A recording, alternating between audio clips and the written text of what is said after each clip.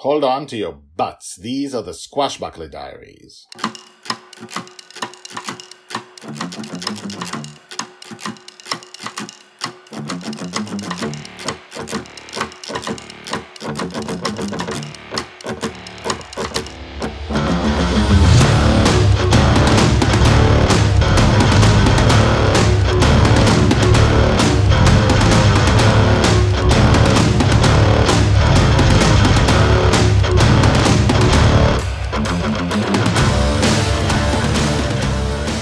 Welcome back. My name is Guy Hasson, and you're listening to the Squashbuckler Diaries podcast, the biggest adventure story you will ever hear or read in your life. And let me tell you about my day.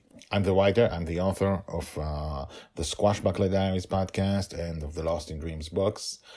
And let me tell you about my day regarding the Squashbuckler Diaries. So, today, I had, we're in lockdown, so I had 3 kids at home and I couldn't do anything. I could hardly get out a recording of the podcast in time. But now, one is back to kindergarten, one is back to school, one is still at home, Zooming school, because we're in the middle of a pandemic.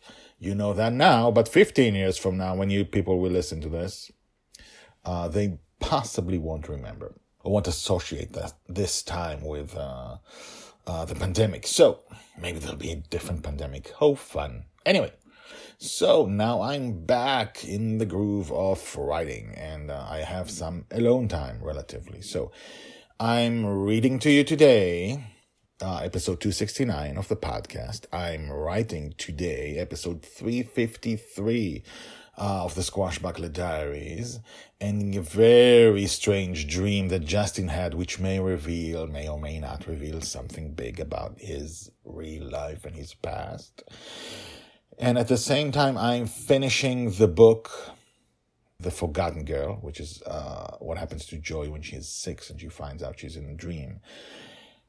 Everything in the world will change. I'm towards the end, and you have to go back again and edit the thing and so on. But I'm towards the end. I'm in the final showdowns. And anyway, it's fun writing that and going back and seeing where Joy began and writing where Joy began and where she ends up. It's still her beginning. She's 6. And so I'm doing that, but I'm also, since I already feel the end of the big adventure at age 6 where entire world changes, I'm starting to plan, and I hope I'll write this one today, the first episode of season 2 of the Squashbuckler Diaries, which happens immediately after the book. Season 2 will be ages 6 to 9, and not everything. A lot, many things will be different. Many things, including things you don't expect. And including things you don't including surprises that some surprises they'll surprise you, but you expected surprises, but some things you don't even expect to ever change. Like, what if the story isn't actually about Joy? It's about Joy, but that's an example I'm not going to use because I didn't want to spoil the thing. So I'm planning to write, and I hope I'll do it today, episode 1 of season 2, which occurs right after the book ends. And it stands by itself. If you don't read the book, you just follow the Squashbuckler Diaries podcast, you'll be fine. But that one thing, 200, 300 words as usual of the podcast, will show you how many things have changed. And I'm not just pumped to write the thing itself. I'm also pumped to have you feel and to have me feel the passing of time. The fact that this was one way now, as you go through years 2 to 6 in season 1. And this is another way later on. And imagine how different it'll be and how things will change when we go to age 9 to 12 at season 3. And then, 12 to 15, and we get to completely different stuff, and who she is, but you saw everything. You see every little tiny stream in the entire lake that is her life. The entire small streams add to bigger streams, added to bigger lakes, to small lakes, to bigger lakes, to the sea, and the sea itself is part of the story.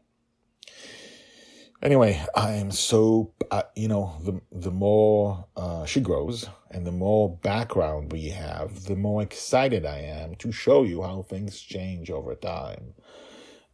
I just love it. I can't talk to you more about that because you will have to experience it. So anyway, but now we are still in the past, still in season 1, still have many things to learn about Joy and Justin. And today we're going to do episode 269. Of course, this is the Earth Destroyer part 3, so you have to follow up on to listen to part 1 and 2 to figure out what's happening. And so those are the last 2 episodes. And now let's just begin. Episode 269, The Earth Destroyer part 3. Joy's age 3.5, told by the Red Dragon. Dragonfather led the handcuffed Galactic Emperor through the corridors of the Earth Destroyer ship, walking on top of the strewn bodies of the galactic fleet that he and Dragon Little had defeated in the previous few hours. Joy! Joy! Dragon Little had left the bridge, saying she will hate her father forever because he had not allowed her to participate in the final battle. He could not find Dragon Little. She must have returned to the ship, he told the Galactic Emperor, who was walking docilely beside him, as did all the villains in Dragonfather's dreams once they were defeated and handcuffed. Dragonfather was right. As he and the Galactic Emperor walked onto the deck of Bunny's Revenge, the flying pirate ship that awaited in the destroyer's docking area, Dragon Little was on the bridge sulking. Joy, Dragonfather said, do you want to take the Galactic Emperor to prison? It was always her job to lead the supervillain into the infinite prison in the belly of Bunny's Revenge. Dragon Little shrugged. Are you sure? She shrugged. You might regret it if you don't. She turned her back to him. Okay, I'll do it. Come on. The Galactic Emperor took a few more steps, as did Dragonfather. Then Dragonfather disappeared, returning to his waking world. With him, the Earth Destroyer vanished, with everyone in it, and lastly, the Galactic Emperor vanished as well. Dragon Little saw the 2 men disappear in front of her. What? She shouted. What? She ran over to that spot as if to make sure the Galactic Emperor was gone. I liked him, she shouted into the air. And indeed, as with most villains, she liked them. She liked talking to them in the belly of the ship as they were incarcerated, but she hadn't fought him, and she hadn't put her hands on him during the fight or when leading him to prison, which meant what I knew to be true, but she did not yet. That meant that her liking him did not translate to him staying forever. And so it was that the Galactic Emperor vanished and did not become Dragon Little's friend. Told by the Red Dragon. Hashtags Joy, Justin, Galactic Emperor. And so, in addition to us ending the little drama between Joy and Justin, we also have another, small reminder of the rules of the dream, which Joy doesn't know. About who stays when her father wakes up.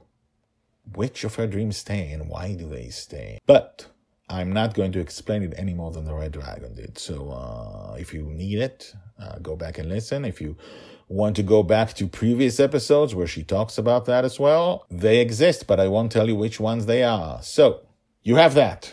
And I will see you tomorrow in an episode called Backwards Day, The Beginning. In the meantime, I'll see you tomorrow. And now, the credits. The Squashbuckler Diaries are written and read by me, Guy Hasson. All the tags mentioned in this story are searchable at the website.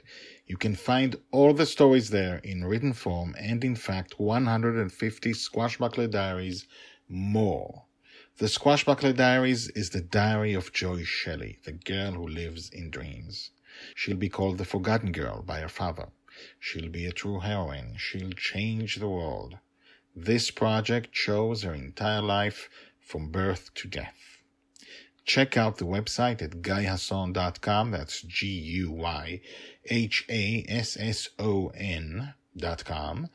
I've been an author and playwright for more than 30 years, and this is the first time I've used the guyhasson.com website, because The Girl in the Dream is my life project. If you have questions, if you want to comment, please do. You can comment at the website or email me at guyhasson@gmail.com. That's GUYHASSON @gmail.com. The theme music is called Brass Gentleman and is created by Thomas Howardek. My name is Guy Hasson, and this is my life project.